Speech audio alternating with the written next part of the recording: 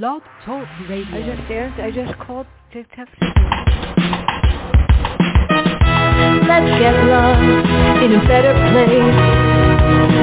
Pick up a book, travel through time and space. So much to learn, so much to see. A chance to escape reality.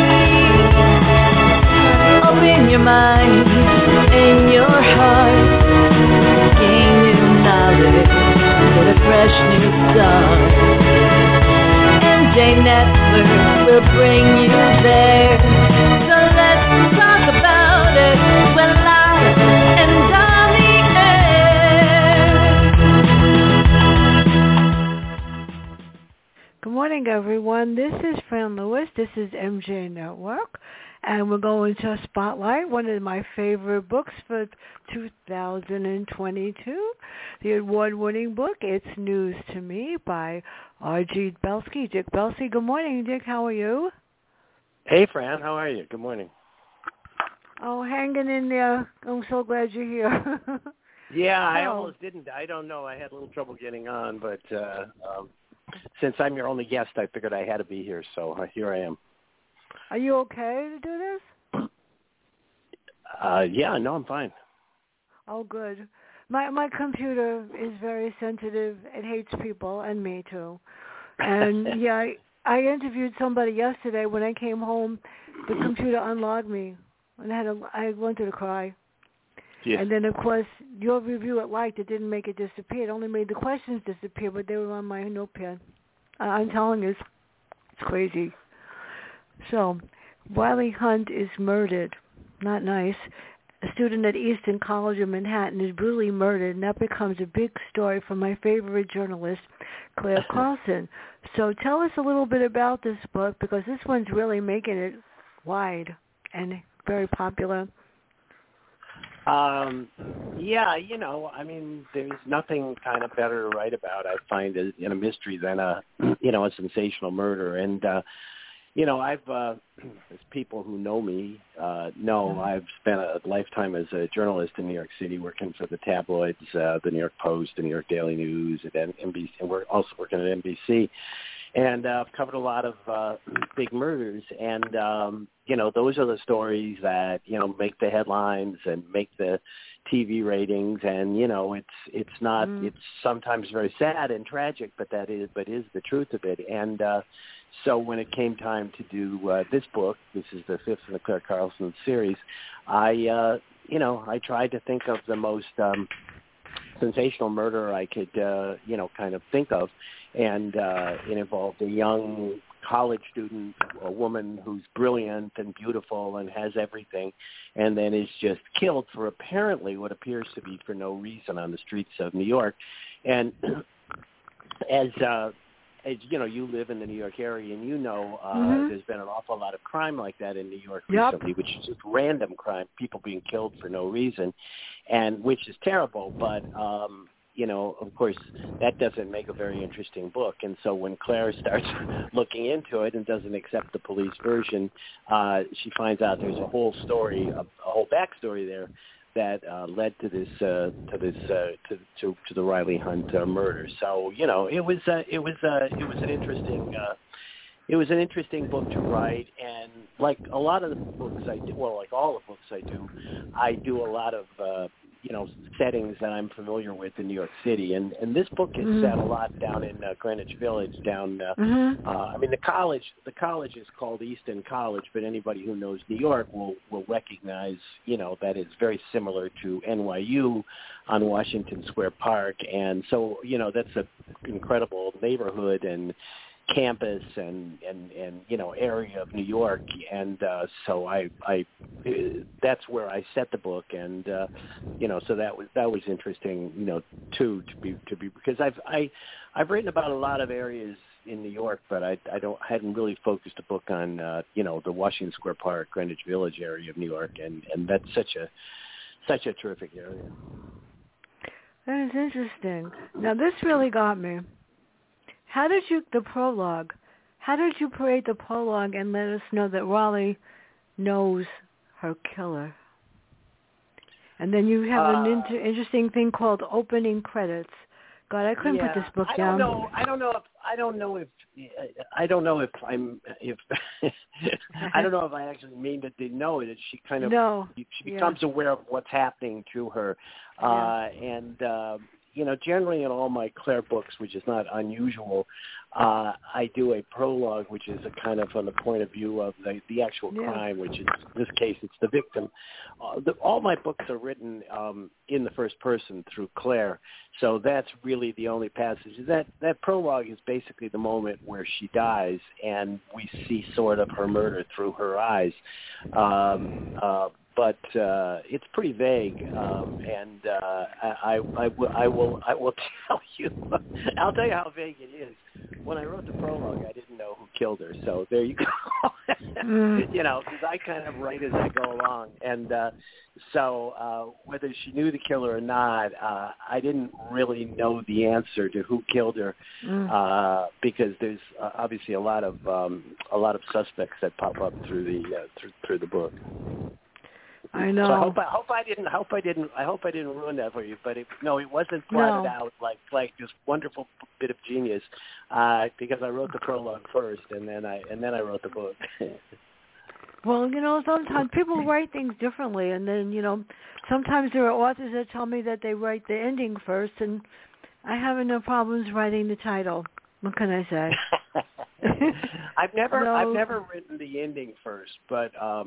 I don't know. We may have talked about this on another show a while back, but one thing I have found myself doing more and more, and I've written a lot of books now. This is, I think, my 20th published book. Wow. So you change, and this is over a period of years, and you change the way you write. But one of the things that I've been doing recently is writing out of order. In other words, traditionally an author writes a mystery, chapter 1, chapter 2, chapter 3, and, tells the story in order. And I used to do that. But I find now that I kind of write, I sort of compare it a little bit to like a movie script, like when somebody's shooting a movie, if they're not, they don't shoot the scenes in order. So you might have a love scene, or you might have an action scene on the streets of New York, and you shoot that, and then you piece the movie together. And I do some of that now, and I did some of that in this book, where I would shoot. I would like I would know I wanted to have some romantic scene with Claire, with this guy that she's involved with in the book. And I would write that chapter, and not knowing exactly where it was going to appear, and then later you kind of piece it together in order, and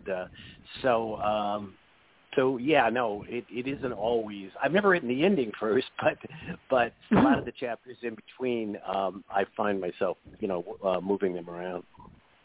Well, I'm glad you don't write in timelines, because I'm reading a book now by whatever the author is that's in 5 timelines, and I'm supposed to remember all of them. I do. Oh, you mean jumping around in time? Yeah. One is 1947, one is 1914, then they go to 1930. I go like, why are you doing this to me? Well, I got the point. I find that confusing too in books. I think I don't really write books like that. But I know when I'm reading a book, if it jumps around in time, I mean, there's a way of doing it. It can be done well, but a lot of times it'll be confusing, especially if it's being written from different viewpoints too. So you'll have different timelines, different viewpoints, and there are times in books you just sort of say like, wait a minute, where am I now? What's going on? Exactly. And I don't. So I'm not a fan of that in books I read. Although every once in a while but again, I think you have to keep it. You have to keep it pretty simple, because if you jump, I don't know. Like when I'm reading, if I jump around too much, I kind of lose. I get distracted. But when I'm writing, I'm a very, I want to say a simple writer. I mean, I write in one point of view, the the main character. I don't have multiple points of view.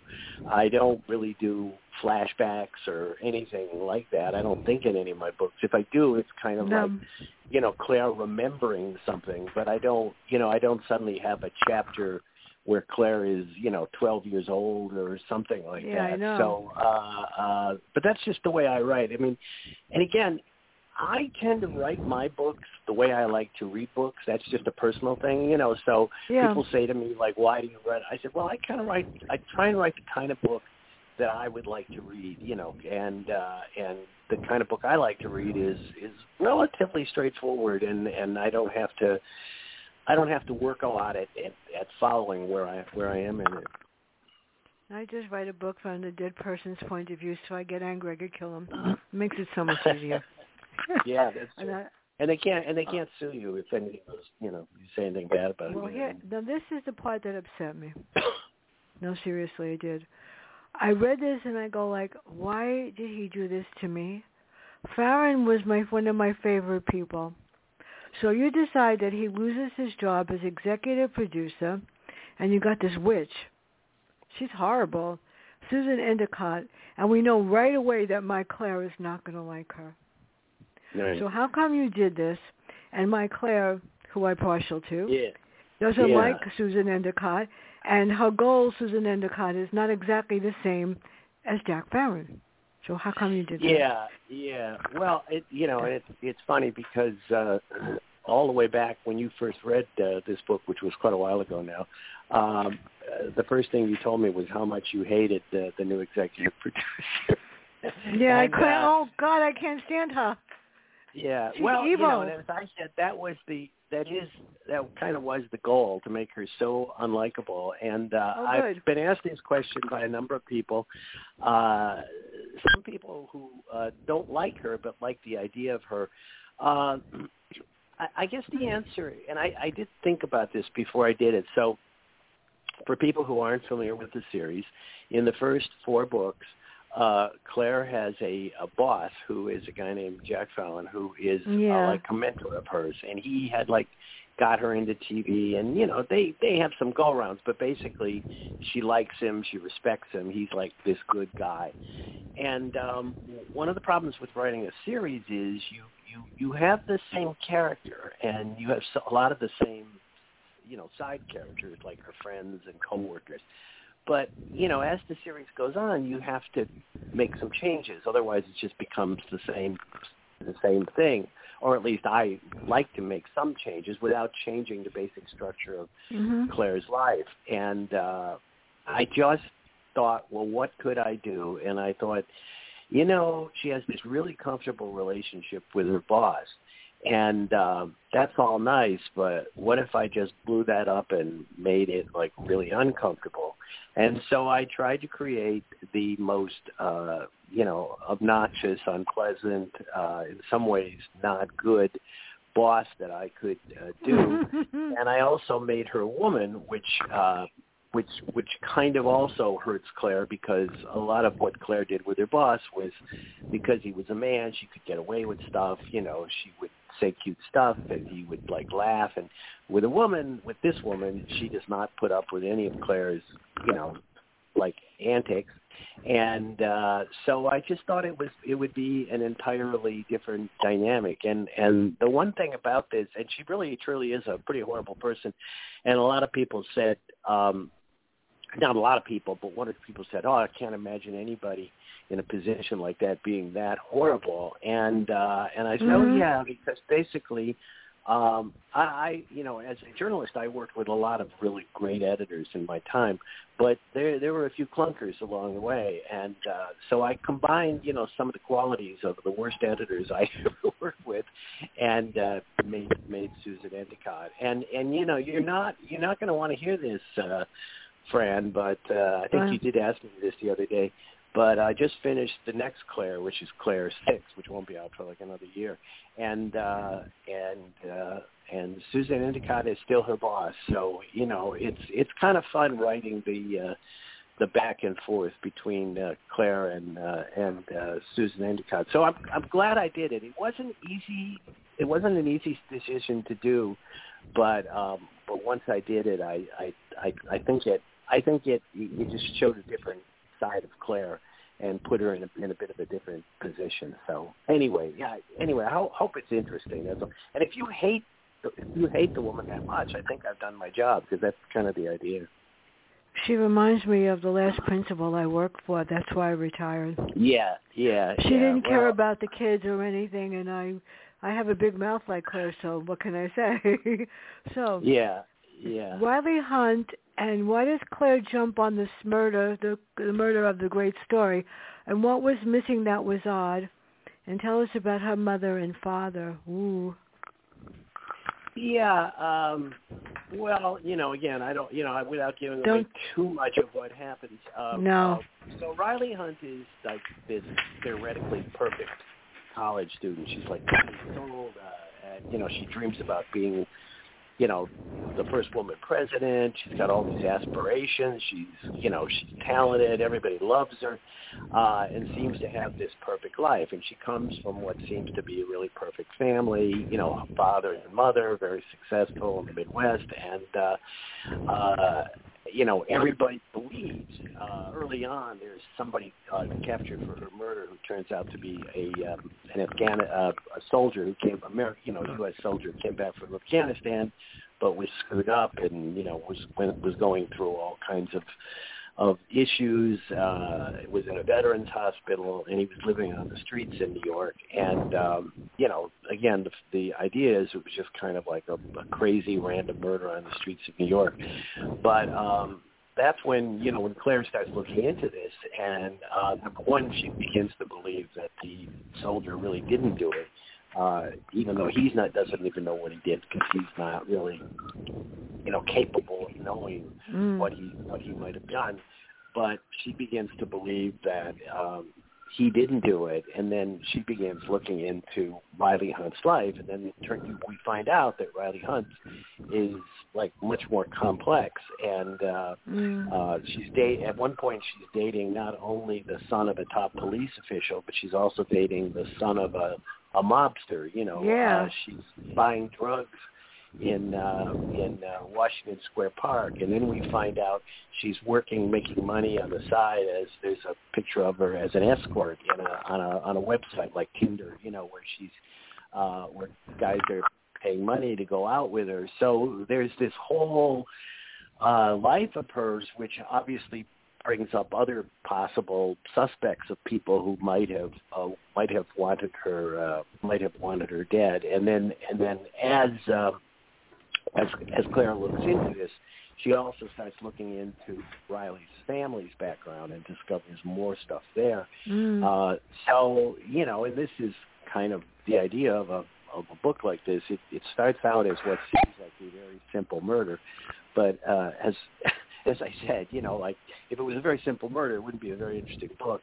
And so as layer after layer is pulled off, it becomes a very complex case with a lot of suspects. And Claire, the only thing Claire knows for sure, or believes for sure, is that the person the police said did it didn't do it. And then she has to figure out who did it and why. And she does. And you don't want to mess with my Claire. And Riley Hunt is the Riley Hunt character is a big character in the book, even though I like her. Sorry alive. she was dead. So she dies in that prologue, but she's a big part of the book as we go through, because we get to know her, and we get to know her as not just this kind of caricature of like the perfect girl, but as a real live person with a lot of flaws, but also a lot of good points, and we want to know how she died and why. Too bad you can't bring her back from the dead. So sad. Well, only you can do that, Fran. I could bring her back for you, no. So her mother is very odd. Her mother went to work the next day. That's weird. And what about her father? I mean, if that happened in a normal family, you'd be miserable. She didn't even seem to blink an eye. Yeah, I specifically did that early in the book because I wanted to show that the mother was not, I don't want to say not normal, but didn't react normally. Like on the day I mean, there's an exchange, I think, where somebody said, well, you know, we went and talked to the father at the house, you know, the day after she was murdered. Or where was the mother? Oh, she's a lawyer. She went to work. And somebody said she went to work the day after her daughter is murdered. And then Claire, somebody says, we all grieve in our own ways. But it turns out that is the case. I mean, and I've known people like this who they show their grief in different ways. And, you know, as we get through the book, we find out the mother is not like some unfeeling thing who's like, oh, my daughter's dead. Who cares? I'm going to work. She's very much like, at one point, Claire realized she's very much like Claire herself, because when Claire gets upset about anything, what she does is she throws herself into her work. And she, you know, her work is her kind of salvation. And the mother, it turns out, you know, reacts in different ways, but her reaction to her daughter dying was to go to work, because that was the only thing that could make her feel like better, was to throw herself into the job. So it's not as harsh as it seems. Although in the beginning, you think of this woman as, oh, she's cold and unfeeling, but like with Riley, you know, one of the things that, you know, I try and do in the book is to show that the mother, as well as Riley, is not a simple person. It's not all straightforward. They're all very, they're very complex in terms of their lives and their backgrounds. And then we also discover, you know, more and more about the mother, including the fact that she had gone to Easton College before Riley, you know, like 20 years earlier or whatever. And so she has a whole history at the college, too, which may or may not play into what happened to Riley years later. So, yeah, there's you know, I try and have a lot going on there. It's a good thing I can remember all of it.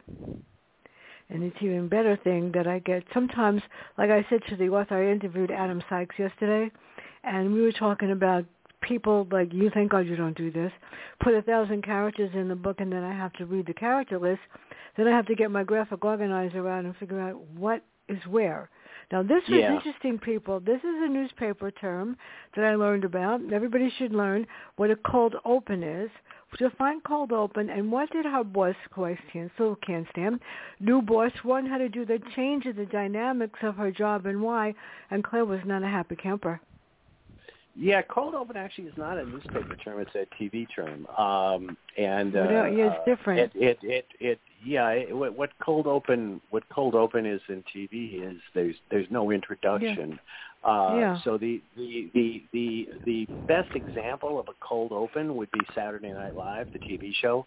In other words, before you get any of the credits for Saturday Night Live, there'll be a skit or something. You'll see somebody imitating Donald Trump or Joe Biden or somebody on the screen, and then somebody will look at the camera and say, you know, it's from New York, it's Saturday night, you know, and then the credits will roll, and that's what is referred to in TV as a cold open. So you know, I think the idea was they would do a cold open on the news show, like before they did the opening, where you go, you know, and tonight's news with, you know, so and so on the news desk.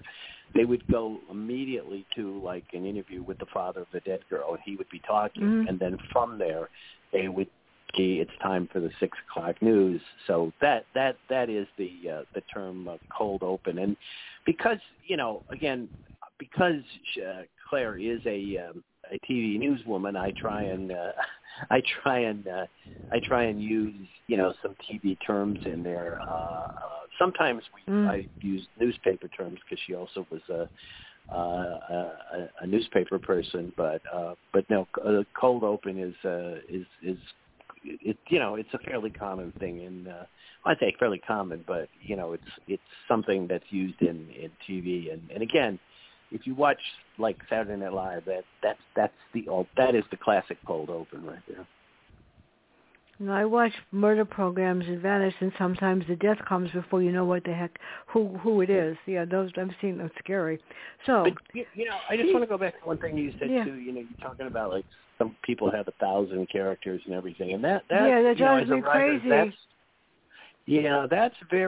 That's something that I'm very aware of when I write, and not just the the number of characters, and I've never had that many characters, but it's also a real challenge when you're writing a book to make sure that the characters are different, because you can have a couple characters, and there's a couple ways.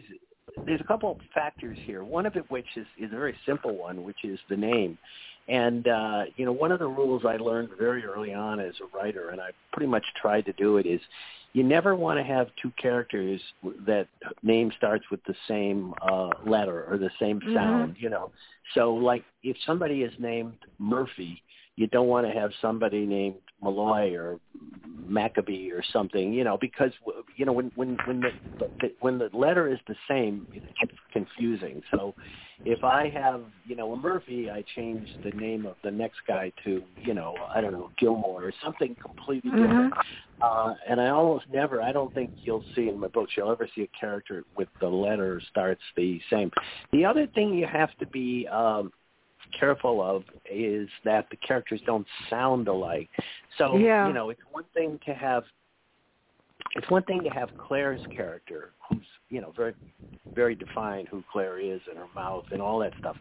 But the people around her, to some degree they have to sound different, because otherwise, like if you have two people at the station who sort of talk in the same kind of manner or tone, it gets a little confusing. So I work hard at trying to make sure that everybody, like at the station that she's working with, sort of has a unique personality that you're not going to get confused. But what you said is something I think that is a problem.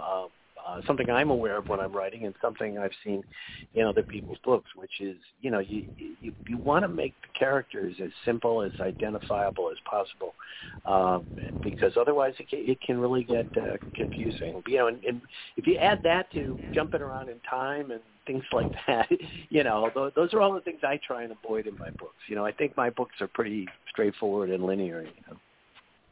Well, it's a good thing that I have a good memory. Otherwise, I'd be in big trouble. Now, this is important, people. Now, Claire is very loyal to the people that she likes on her staff. But this miserable witch, yes, she has this thing about firing staff, who and why, and Claire has to handle it. So how does Claire deal with the new boss and the fact that she wanted to fire things? And how does Farron, thank God he came back, help her? Is she going to come back or stay as a consultant? But meanwhile, Susan Endicott wants her to fire two of my favorite people. And Claire has to figure out a way to get around it. Yeah, well, nice. And Claire plays a lot of games. I mean, she does some delaying tactics, and she basically operates on the theory that if she can break a big story, that all the rest of the things will fall in place. So she kind of throws herself back into the story. But no, that's an ongoing thing, and it's interesting because it isn't even as Susan Endicott wants to fire people for cause. She just wants to fire people to shake things up. At one point, so there's two anchors, a husband and wife anchor on this show, and Britt and Danny are the two anchors. Britt's the guy, and Danny is the woman. And at one point early on, Susan Endicott says to Claire, you need to fire one of them, and Claire is like, why? Or which one? Which one did you want to? Why? And at some point asks which one she doesn't like, and Susan Endicott's response is, I don't care, fire either of them. It doesn't matter, just as long as we fire somebody, because she just wants to shake things up. But no, one of the things about Claire that's important to me when I started the series and through the series, and again, this is because I'm trying to write a character in a series like characters in series that I've loved in my life, is that she has to have a really strong moral sense. She has to be a good person, Claire. She can be a jerk, and she can do stupid stuff, and she can, mess up and all that. But bottom line, you want to have that moral center to Claire, who will always do the right thing. And one of the right things she's going to, always do is to protect the people that, that work for her that she thinks are good. And so, yeah, I mean that's something I wanted to play up, and I've talked about this a lot in other interviews and stuff, but when I create Claire, I think of people like, I mean, not comparing me to the people that wrote these, but comparing the kind of character I want, and I go all the way back to, Philip Marlowe, I go to like Spencer, I'll go to Bosch from Michael Connelly, I'll even go to somebody like Jim Rockford on the Rockford Files TV show. All of these people were flawed and are flawed characters, but they have this great moral center who always are going to do the right thing. And that's always been key to me with Claire. So, when it comes to something like this, she's not going to just fire people to save her job. She's going to do whatever it takes. And that's not always easy. But in this book, she has to kind of, delay it, kind of, talk around it with the woman, and keep telling the woman, I'll look into it later. And all the while she's hoping, well, if I can break this big story, then this woman can't fire anybody because, she can't fire me. And if she can't fire me, I don't have to fire the other people. So that's, as you know from my books, there's generally, along with the murder story, there's always a drama going on at the station. And her versus this woman is much of the drama at the station in this book. Well, if she decides to make you ugly crazy, you can always kill her off, and Claire could take her job. What can I say? So you want to get rid of this woman, I know, but I know too many people like her lately. So there's a couple of other people, and I didn't even get to half the questions on this page. Tell us about Bruce Townsend and why his father seems to run the show, and what about Johnny Stefano? And why is his father? Why they try to threaten poor Claire? She's such an innocent victim, poor thing. But then we'll get to the roommate afterwards. I always like, one of the greatest in most mystery novels. One of the easiest things and the most fun to write about. Well, there's two, and one is police and police corruption. And the other is mobsters, and so I do both in this book. And like I said earlier, Claire has actually been seeing two different guys. And one is this guy, Townsend, who is the son of the deputy police commissioner and is a very, presumably straight arrow, and they're talking about marriage and all that. But at the same time, she's also had some kind of relationship with this Johnny Stefano, who's the son of a mob guy. Now, he's a mob guy who's like an acceptable. One would say acceptable, but he's somebody who is sort of prominent in the city. He's like on the boards of art clubs and gives donations to the college, which makes helps his son get in and everything like that.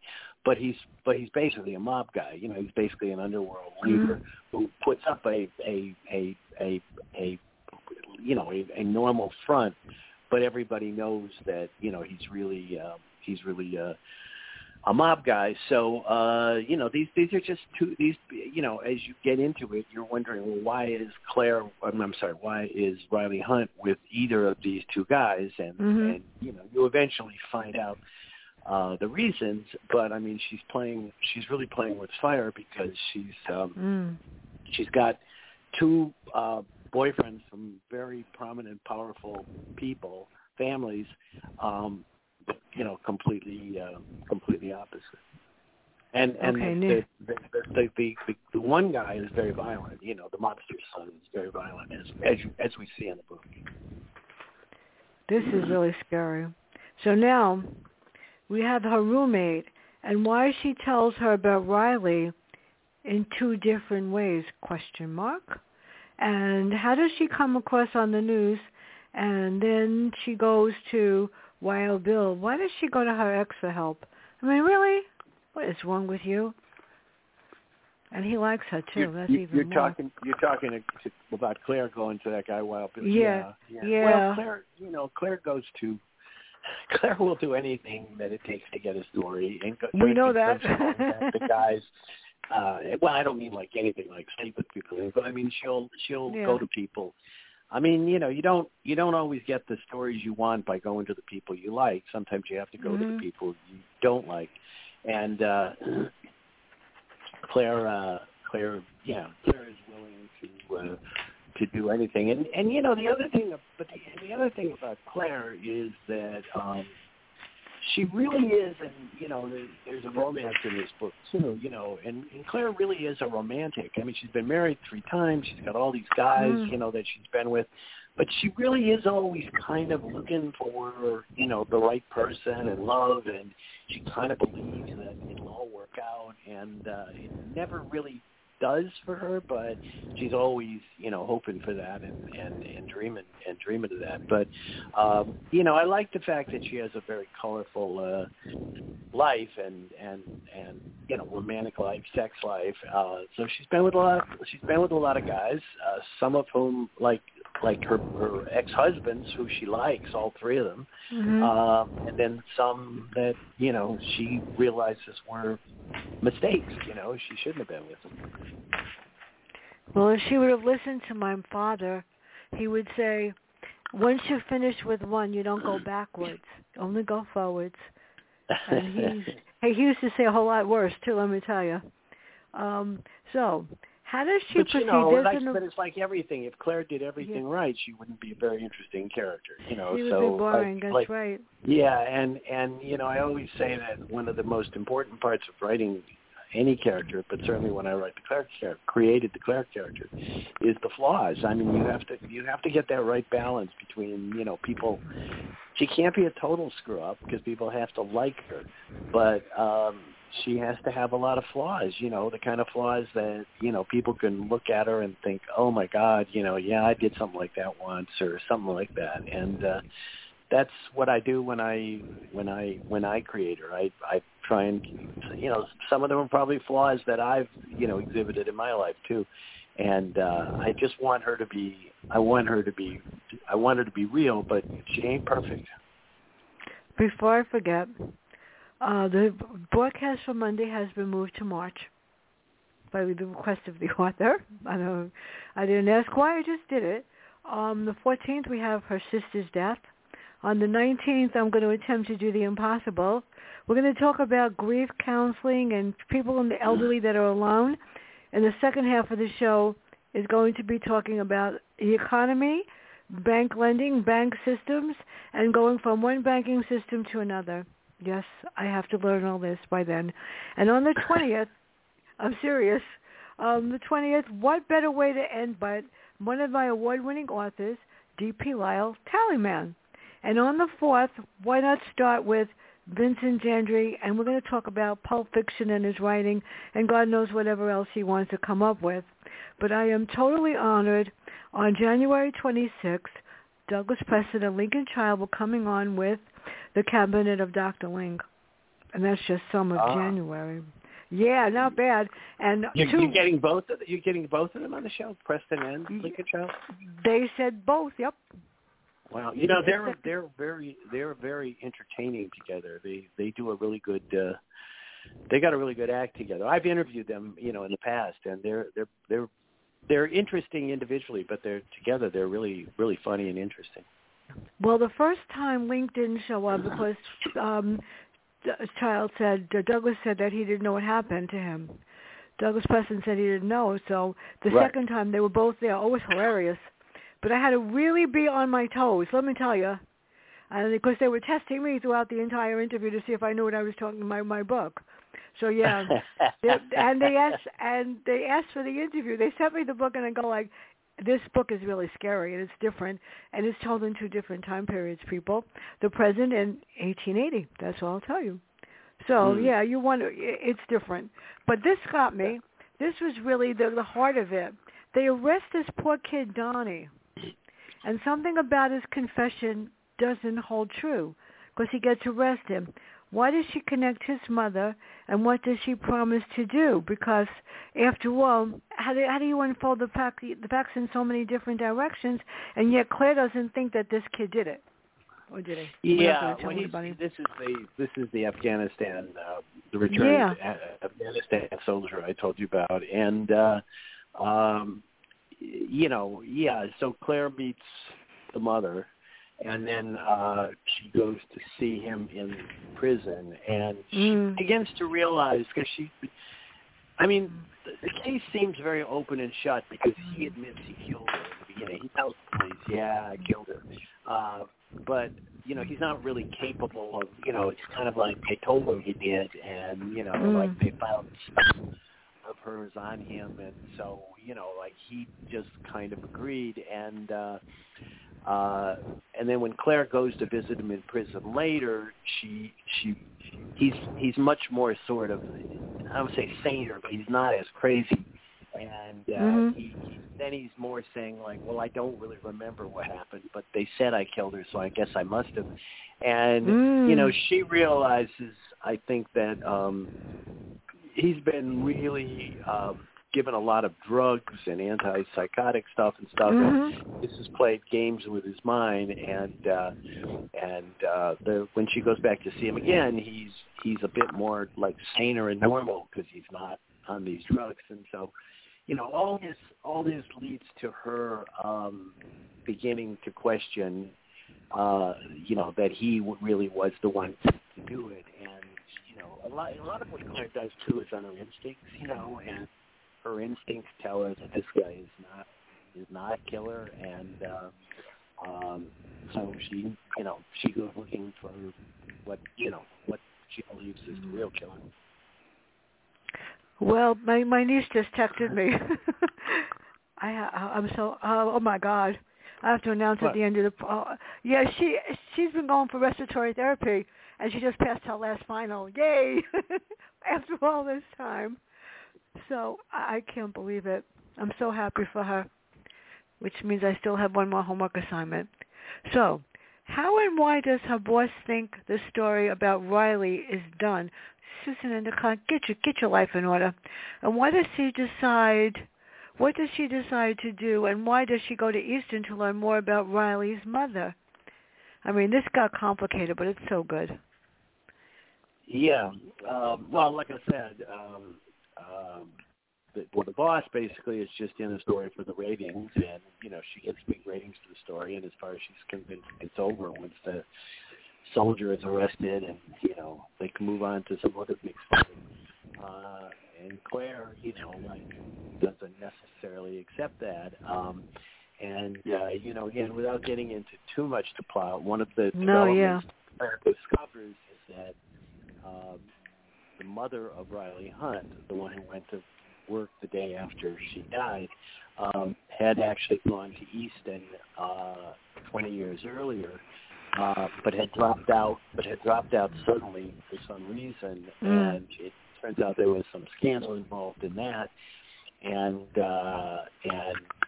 she then finds out that Riley was interested in finding out what happened to her mother 20 years ago. So there's a whole thing going on that goes into the past of Riley's mother that may or may not have played a role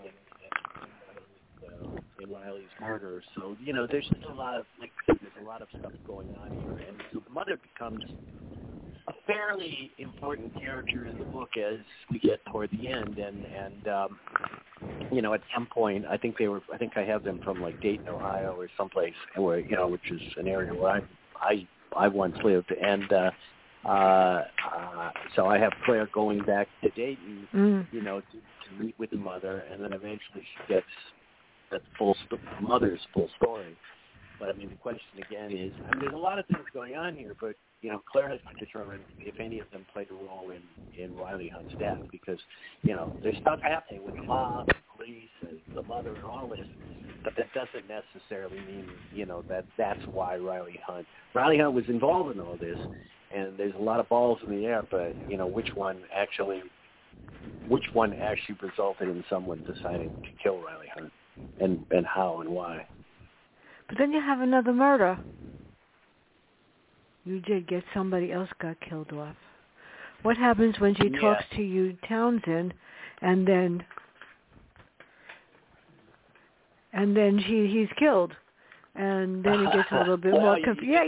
Just I was like, you what? You just gave away a spoiler there, Brandon. Oh, no, never mind. Never mind. Somebody, that was one of the questions. Okay, forget about that one. How does she present her stories? And when things heat up, she tells the world about her mother. And why does she do that? She presented her story. Claire? Yeah. Or how did you come up? How did you come up with the twisted ending and stuff? How did you finally get it? And how did you create Claire's reaction to being blindsided? I'm gonna smack Susan.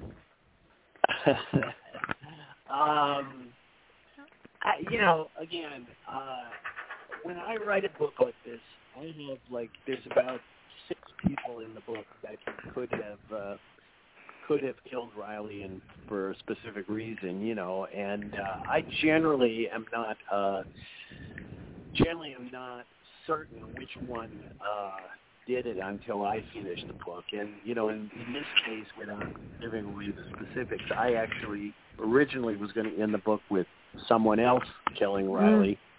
And then I decided to add an extra twist at the end. And I really, when I did it, I was like, is this one twist too many?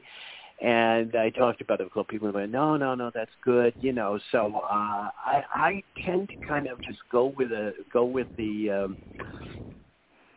story, and see where it takes me. In this case, by the time you're toward the end of the book, there's a number of people that could have done it, and I kind of go through it, and at one point Claire thinks it's one of the people because it's not like she knows the whole time. It's not like Columbo, where he knows from the beginning that somebody did it. I mean, she's as confused as anybody, and then something happens at the end out of the blue, then that makes her realize, wait a minute, what was this person doing and why?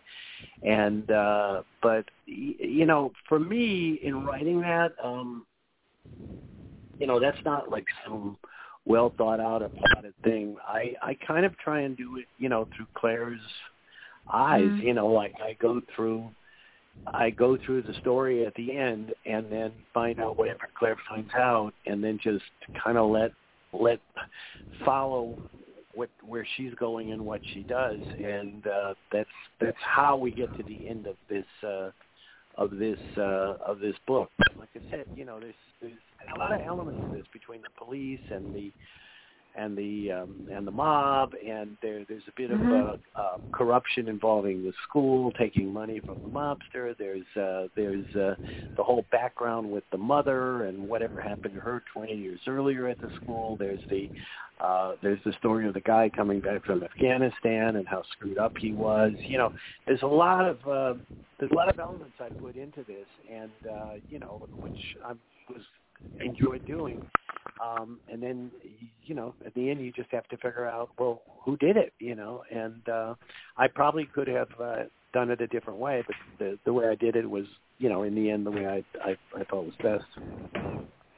So the funny part is that the police, there's the police chief or detective that, if I remember correctly, is not crazy about that she does this also. And then when I read, Donnie and his confession and said, and I watch all these murder programs and Secrets Uncovered and FBI and all the rest of it, and I watch how the police question these people, and they sort of blindside them by trying to trick them into admitting that they're guilty or thinking that they're guilty, even though it's scary.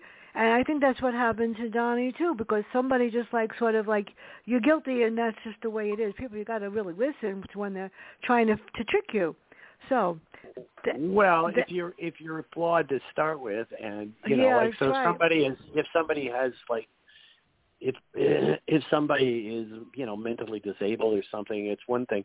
But in Donnie's case, he's sympathetic because the reason he is not normal is because of what he did for his country. He went to Afghanistan. He was injured in a blast, and it affected him to the point where he couldn't function anymore. So, we have a lot of sympathy for him, and he's not really capable of standing up, and that's basically what happens. If somebody says to him, "You killed that girl," his response isn't, "No, I didn't." It's, "Well, if you said I did, maybe I did," because he has killed people. He's got all this guilt and everything over what happened in Afghanistan, And so when he finds himself next to a body, it's not a leap for him to think, oh, I must have killed her, because he has like a lot of blackouts and stuff. So this isn't a situation in which, you know, you have an innocent person proclaiming their innocence. He's not saying, I'm not guilty, I didn't do it. And Claire, he admits it in the beginning. He confesses because he thinks he probably did do it. He doesn't know. And that kind of makes it a little harder for Claire because, you know, she doesn't even have somebody who's saying he didn't do it. She's got somebody who thinks he did it, but she's not convinced he did it. So the epilogue leaves us wondering, is this over? And what's next for Claire? The epilogue involving her personal life, or? Yeah, whichever one, yeah. Yeah. Well, there's a romance in this. There's romance in this book. It's a fairly substantial romance that goes on throughout the book, and she finds out things about the guy she's seeing that she didn't know, that upset her greatly, and you know, are somewhat linked to the story. And at the end of the book, she's left with a lot of emotions, one of which is she feels kind of used by this guy. She feels that she was kind of like taken by him and betrayed. But on the other hand, she was attracted to him, and she's kind of mad at him and mad at herself. And so, you know, it's kind of left a little like with most of the books, the romantic life does not. There's not a happy ending. It's a kind of an ongoing thing in her romantic life, and you know, to some degree that's important because you know, like if she met somebody and settled down and was happily married, again, that would hurt the character. You know, that's, you know, in terms of making. I mean, it'd be good for her, but you know, part of her character is like, you know, always, you know, being with you know, like, you know, with different guys. And it's like TV shows or something. When somebody settles down and is happy, they become much less interesting, you know. And so the romances in her life play a big part in it. But it's a big, you know, as you know, the romance in this one is pretty serious and plays a big role in the book. Well, I think that the best just reward to get even with Susan Endicott would be to you to create a love interest and Claire takes him away from her.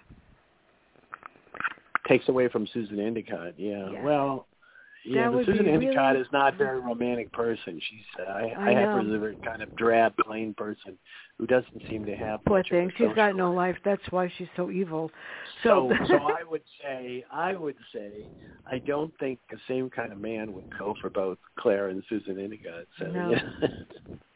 No, but I would love to see Claire outfox her on a story. If she ever tried to go on the air, Susan Endicott, I would like to see Claire wipe the floor with her if they did a show together.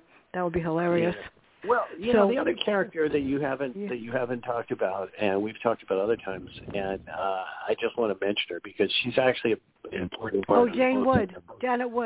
Janet Wood, yeah. So Claire has a best friend, and one of the things, and Janet is kind of like the anti-Claire. In other words, she's very sane, she's rational, she's got a normal family, and she's kind of like Claire's conscience. And you know, I've said that when I wrote the first Claire book back like 5 years ago or whatever, you know, I put the Janet Wood character in there as somebody like a friend to talk to, and I kind of thought it would just be like a one-time thing, like she was talking to this friend of hers about something and that would end it. But I began to like the dynamic so much that I've kept her, and she's in every book. And you know, again, I think I find there's like a real balance to Claire, you know, because she's got a lot of the things that Claire doesn't have. And yet I think Claire is interesting to her because Claire is so kind of, you know, erratic and wild, and this part of Janet probably really envies Claire's life too. And so the two of them are best friends, and you know, it's an opportunity for Claire do like to discuss a lot of things woman to woman with someone who is relatively sane, and that's Janet. And Janet's very smart. She's like a lawyer and very good. And most of all, she tolerates all, Claire's craziness. Although she's not beyond telling Claire, that's crazy, Claire, you're out of your mind. So, anyway, I like that dynamic a lot. And again, Janet is, she's a big part of all the books, including this. Yeah, so before I forget, it was on my question thing. I just looked at it. So how come she introduced her to this guy and Claire knew that something from the beginning wasn't right? That's kind of strange. It was a friend of a friend. I explained. Yeah. Claire, it's like Claire. She says somebody had approached her and said they had a friend of a friend, this Claire one. Yeah. And so Janet really didn't have any firsthand knowledge about this. She was just like, hey, you want to meet a guy? And and Janet's always trying to find some guy for Claire, so they fix her up. So no, Janet didn't know the guy. She knew somebody who knew somebody who did. So it was separated by a bit. But no, Janet was the one who originally had fixed her up with the guy in the book. But if you've read the books, you know that Janet is constantly fixing her up. And in fact, the reason Claire even goes out with this guy in the book, and she says it. She said, "I'm only doing this to keep Janet off my back. We'll have a cup of coffee. We'll be done with it, and then I can tell Janet I've seen you." Because Janet is always trying to have her meet somebody. So where do we find all of you? And when am I getting the next book? And when are you reading the next Dana Perry and the other one? Well, it's going to be a little while now. I've got like 4 books in the works, but the next Claire book, I just finished it a few weeks ago, about a month or two ago, and turned it in, and that's going to be called Broadcast Blues, and it's about the murder of a controversial former woman, New York City policewoman, here in Private Eye, and it gets again into a lot of stuff involving police corruption and political scandals and things like that. And Claire's in it, Susan Endicott is in it, and that will be out in January of 2024. So I don't know when it'll be available, but it's just not been edited or anything, and it's going to come out in January 2024, and then. The other thing that I'm working on, is I'm doing a new series as Dana Perry, and it's I'll be talking more about this as we get closer, but it's an interesting concept. It's put up by this company, Picture in England, which is a big online company, and they're going to. I've written 1 book. I'm in the middle of the 2nd book, and it's a 3rd book under contract, and it's going to be a 3-part, 3 books, 3 thrillers involving a female FBI agent named Nikki Cassidy. And the interesting thing about this is all 3 books are going to be released simultaneously. And the idea is that, you read 1 book and then you don't have to wait a year for the 2nd book. You then read the 2nd book and the 3rd book. And I've never done anything like this. I've never heard of it. These people at Picture are very, very savvy, very shrewd, and, they think it's like a really good marketing idea. So the idea would be all 3 of these books would be released simultaneously, probably in the spring of 2024. So I'm midway through writing them right now. Like I said, I've written the first one called The Nowhere Girls, and then I'm in the middle of the 2nd one now, and then I have to write a 3rd one. So there'll be a lot of books out for me in early 2024. But right now, this is the last book that you'll see from me, probably for about a year, and then there'll be a rush of books in 2024.